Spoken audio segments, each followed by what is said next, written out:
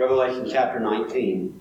I said before, and it might end up being the theme of my preaching ministry, because I've said it a lot of times before, and I keep coming back to the same truth. Who God is and what He does ought to make a difference in the way that we live our lives. And if there is anywhere in the Scripture that God displays His character and His actions so prominently, it's at the very end.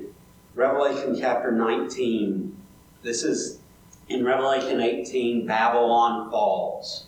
And in 1820, there is a command, a call issued out to rejoice over her, O heaven, and you saints and apostles and prophets, for God has given judgment for you against her.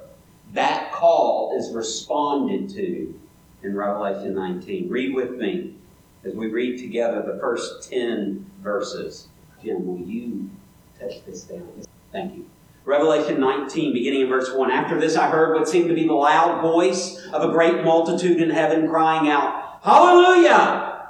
Salvation and glory and power belong to our God, for His judgments are true and just. For He has judged the great prostitute who corrupted the earth with her immorality and has avenged on her the blood of His servants. Once more they cried out, Hallelujah! The smoke from her goes up forever and ever. And the 24 elders and the 4 living creatures fell down and worshiped God who is seated on the throne, saying, Amen! Hallelujah! And from the throne came a voice saying, Praise our God, all you servants, you who fear Him, small and great.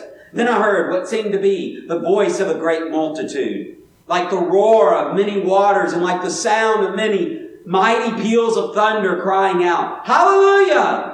For the Lord our God, the Almighty reigns.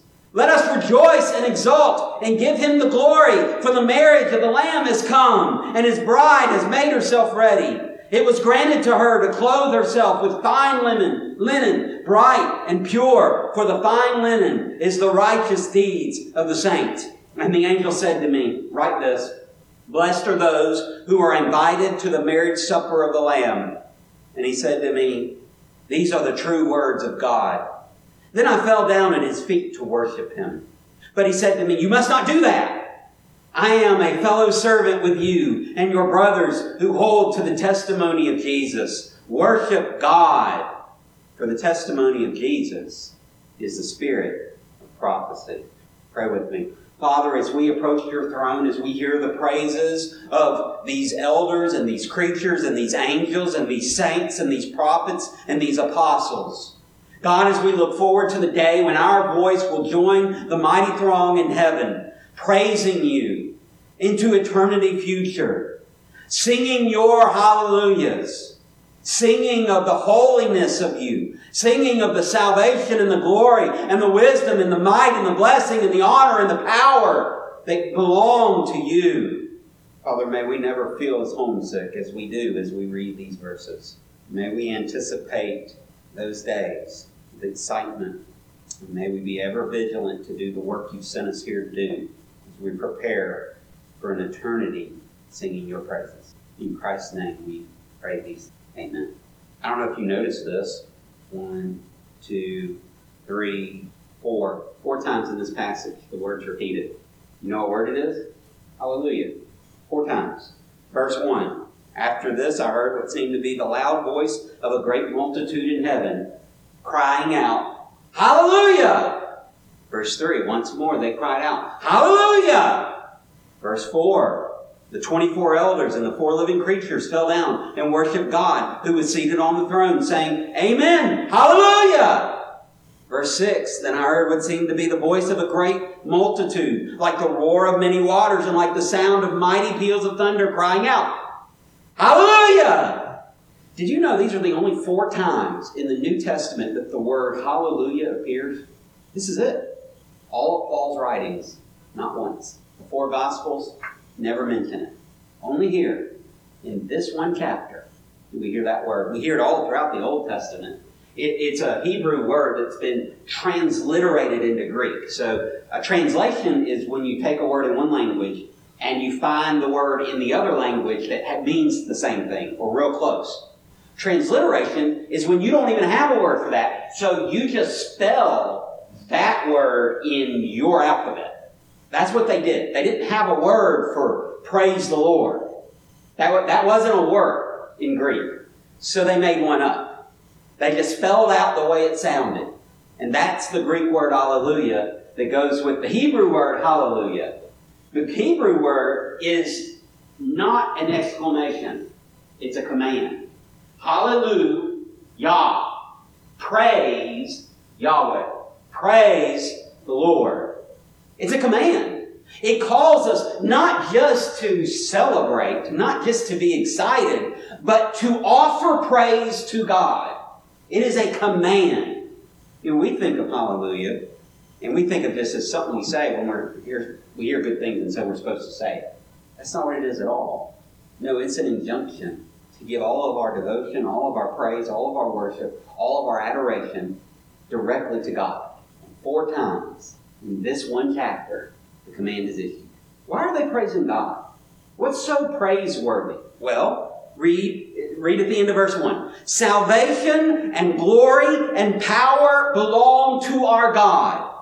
These things are talking about, it kind of overlaps with his actions, but these things are talking about his character. Salvation is not just an action of God, it is the character of God. It is God's character to redeem fallen humanity. It is God's character to take what is broken and fix it. Take what is irreconciled and make it reconciled. That's part of His character. Now, yes, that comes to us in action form. Comes to us through a Son going to a cross and dying for the sins of the world, though He had no sin Himself. But that action is motivated by a character of God. Power. That's another, we think of it as an action word because it's exercise, it's authority, it's might, it's the ability to do something. Not just the capability, but the authority behind it.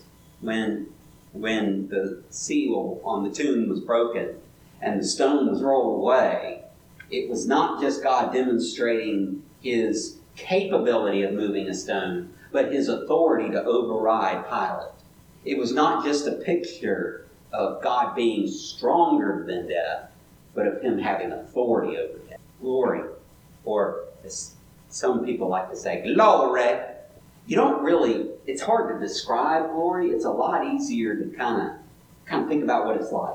When we see these pictures in Revelation of God seated on His throne, and there's light all around Him, and you can't quite see Him because the light is so bright, and there's these rainbows of color surrounding Him, and there's all these creatures bowing down to Him, singing His praises day and night, night and day.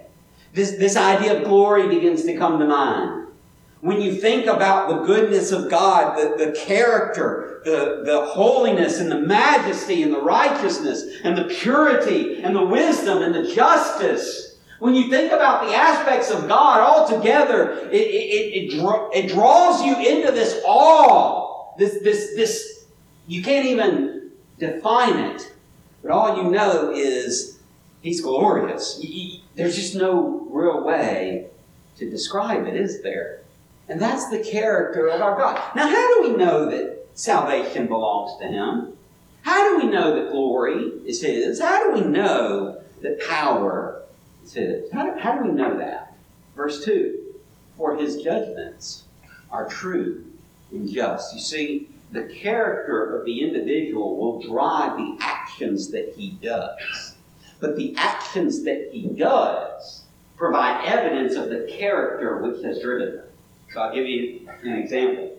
If a tree starts to grow fruit, but all the fruit is in bad shape, it's all real small, it doesn't get real ripe, it goes from not quite ripe to rotten already, or if the tree doesn't produce any fruit at all, when it should be, it's got good nutrients, and you're taking good care of the plant, you know it's a bad tree. You don't know it's a bad tree because you've examined it on the cellular level. You don't know that it's a bad tree because there's a giant hole in the middle of it, maybe, but you know it's a bad tree just because it's not producing good fruit, right? You'll know a tree by its fruit. What is that? That sounds familiar. Oh yeah, Jesus talks about us, and he says of us that you'll know the tree by the fruit. He says of us, I am the vine, you are the branches. If any man remains in me and bears fruit, I'll prune him so that he will bear more fruit. If any man does not bear fruit, he gets cut off and he gets thrown into the fire. Why? Because he's a bad branch, right? He doesn't bear the character of the good vine that he is supposedly drawing life from. You see, when a tree is bearing good fruit, you know it's a good tree. When a tree is not bearing good fruit, you know it's not a good tree.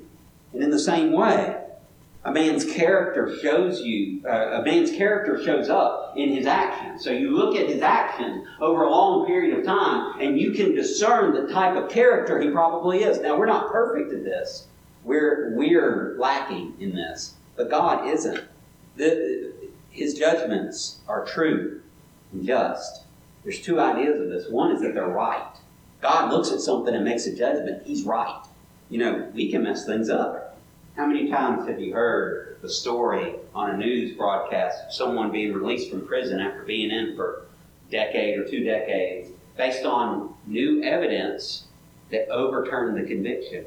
So he is charged with a crime. He is convicted in a court of law by a jury of his peers. He's sent away to prison, swearing the whole time, I didn't do it, I didn't do it, I didn't do it. And normally you don't listen to criminals when they're saying, I didn't do it, right? But in this case, he was right. He didn't do it. And later evidence showed that he didn't do it, and he's now having to be released. And 20 years of his life, maybe, or 15 years, or 10 years, or more, just taken away from him. That's injustice. God doesn't do that. Because when God looks at the situation, He makes an accurate assessment of what's going on. So when God says you're guilty, there's no I didn't do it. Because you did do it. Because His judgments are true. But His judgments are also just. He doesn't get bribed into, this side's really right, but this side paid me more, so I'm going to rule in favor of them. God doesn't do that. What's God going to do with money anyway? Not going to eat for money. You can't bribe Him. He's not going to be unfair. He's not going to treat one person better or worse than another person just because of their status, or just because they say, I'm a believer, or I'm in church every Sunday, or just because they say, well, I've got lots of money and I can really hook you up. He's God, for goodness sakes. His judgments are just. That shows me that if you look at God's actions, you can see the nature of His character. If you look at what God does, you can see the nature of who He is. Now, you don't get a perfect view just by looking at what He does. You look at creation and you can be amazed and wonder. You can look at the stars in the sky, and you can look at the single-cell microorganisms. You can look at all sorts of different things in the world around us that He has created, that He has handmade. You can look at the wonder that is a human life, from the time that it's conceived all the way to the time that He takes His last breath. And you can still not know God. We're not very good at interpreting the evidence, are we? Are we? No, not without Him. But He doesn't have that problem. And if you're willing to listen, if you're willing to look, if you're willing to let God lead you, you'll be amazed. You'll be absolutely amazed at how much you can learn about Him just from looking at what He does. That's probably the best reason I can give you to read your Bible every day. Because when you immerse yourself in His Word, you're going to get to know Him. Whether you're reading 5 minutes or 5 hours a day, you're going to get to know Him. You probably need a little bit more than 5 minutes to be really on track spiritually, but I'll take 5 minutes over nothing. I'll be honest with you. I've been reading through the Bible this year, and Leviticus is a lot harder to read than Colossians. It's much easier to read certain books than other books. I get that. There are passages that I'm looking at and I'm thinking, okay, Lord, this is your word. I know that this matters. God, you're going to have to help me a little bit because I'm not quite seeing it. And then there's other times when I read and it's like words are jumping off the page at me and I'm overwhelmed. I have to stop reading because I'm overwhelmed. I've had days where it's taken me a couple of days to do one day's worth of reading, not because I'm lazy and not doing it, but because every time I start reading, He blows me away. And I have a lot to chew on. It's the nature of God, though. The more you look at His actions, the more that you read His words, the more that you see what He does and what He says, the better you get to know Him, His character. And that's exactly what's going on in verse 2. Now, how do we know that that salvation and glory and honor belong to Him? Well, because His judgments are true and just. Well, how do we know that His judgments are true and just? Chapter 18. For He has judged the great prostitute who corrupted the earth with her immorality. You see, because He has judged this worldly system, this religious, economic, political system that reigned supreme until God brought it down. It wasn't really supreme, just thought it was. Just acted like it was. God judges it, brings it down, and all of heaven just stares in amazement at how just and true His judgments are. Just how powerful, and just how glorious, and what great salvation this God is able to bring. She corrupted the earth. She avenged. She poured out the blood of her saints. And now it has been avenged. That goes back to Revelation 6. In Revelation chapter 6, there's the I believe it's chapter 6, it may be chapter 7. Hold on, let me go back. I don't want to. I always hated it. There would be I'd be listening to a preacher that would misquote something, and I'd turn to a verse and I'd look at it and I'd say, that's not right. But he'd never correct himself. And so I want to make sure I'm telling you right. Revelation chapter 6. There it is, verse 9. When he opened the fifth seal, I saw under the altar the souls of those who had been slain for the word of God and for the witness they had borne. They cried out with a loud voice, O sovereign Lord, holy and true, how long before you will judge and avenge our blood on those who dwell on the earth? Then they were each given a white robe and told to rest a little longer until the number of their fellow servants and their brothers should be complete. They don't have to rest anymore. They don't have to wait anymore, because He has brought judgment. No wonder they cry out again, hallelujah! Verse 3. The smoke from her, from what H.B. Charles called the harlot city, the smoke from her goes up forever and ever. The idea is the torment, the destruction of Babylon is permanent. You go today, you can actually find Babylon. You can find people living in the area. It's in modern day Iraq. You can go there. You can see people still living in and around the city. You can still see some of the ancient sites. When Babylon is destroyed in chapter 18 of Revelation, there's going to be no more of that. It's just going to be smoke. That's the only evidence that will be left of her destruction. And that evidence will be marked upon the pages of eternity future. It's like if you're reading a book and you spill some coffee and it gets on the side, and so it kind of runs down all the pages. It doesn't matter how quickly you wipe it up. It already leaves that stain. And forevermore, that stain will be on all the pages right underneath it. The smoke of her will stain every page of eternity future. A stain that will remind us just how good and true, just how righteous and just God's judgments are. The elders. By the way, there's some debate about who this is. Who is this great multitude? Is this the saints crying out? Is this the angels crying out? Who is it that's crying out? Yes. Because by the end of this chapter, everybody's crying out, hallelujah. I don't know. I'm almost wondering if this isn't like a round song, like row, row, row your boat gently down the stream, where everybody's singing it, but they're all coming in at different times. Now the 24 elders and the 4 living creatures, verse 4, fell down and worshiped God who was seated on the throne, saying, Amen, hallelujah. And from the throne came a voice saying, Praise our God, all you servants, you who fear Him, small and great. It's a call to worship. And it's a call to worship for eternity future. In the hymn Amazing Grace, when we've been there 10,000 years, bright shining as the sun, we've no less days to sing God's praise than when we first begun. That's got to be a big God for us to praise Him for 1,000 years and still keep going. But this is a God who's worthy of that praise. Verse 6. Then I heard what seemed to be the voice of a great multitude. So you had one multitude. Now you've got another multitude, like the roar of many waters and like the sound of mighty peals of thunder crying out, Hallelujah!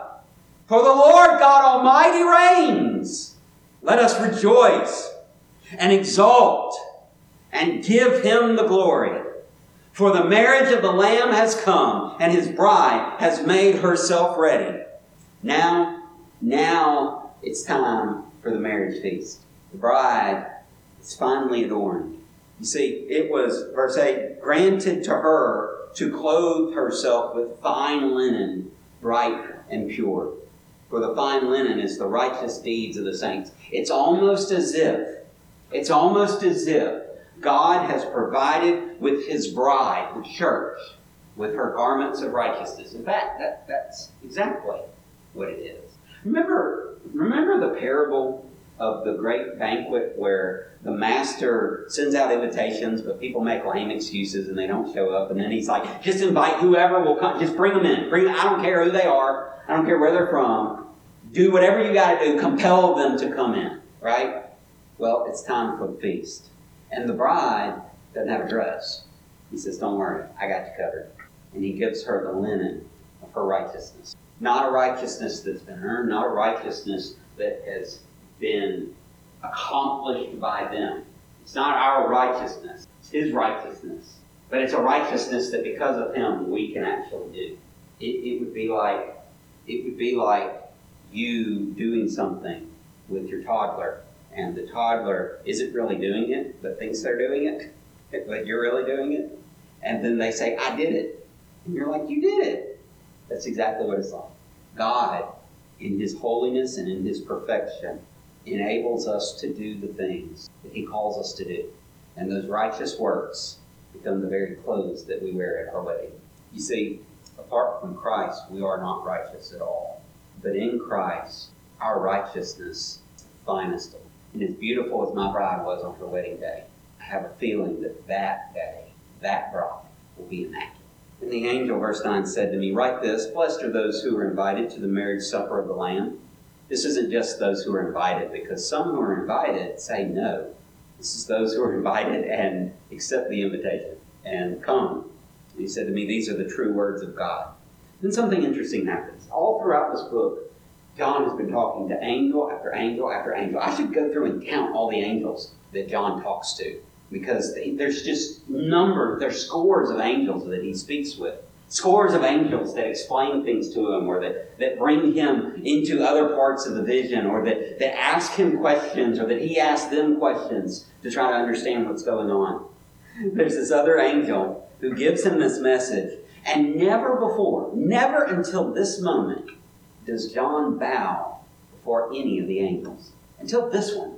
After he is so overwhelmed by the sight, he is so overcome in praise, that he bows before the angel in front of him, and the angel says, no, get up. That's, not me, him. Don't worship me. I'm just a servant.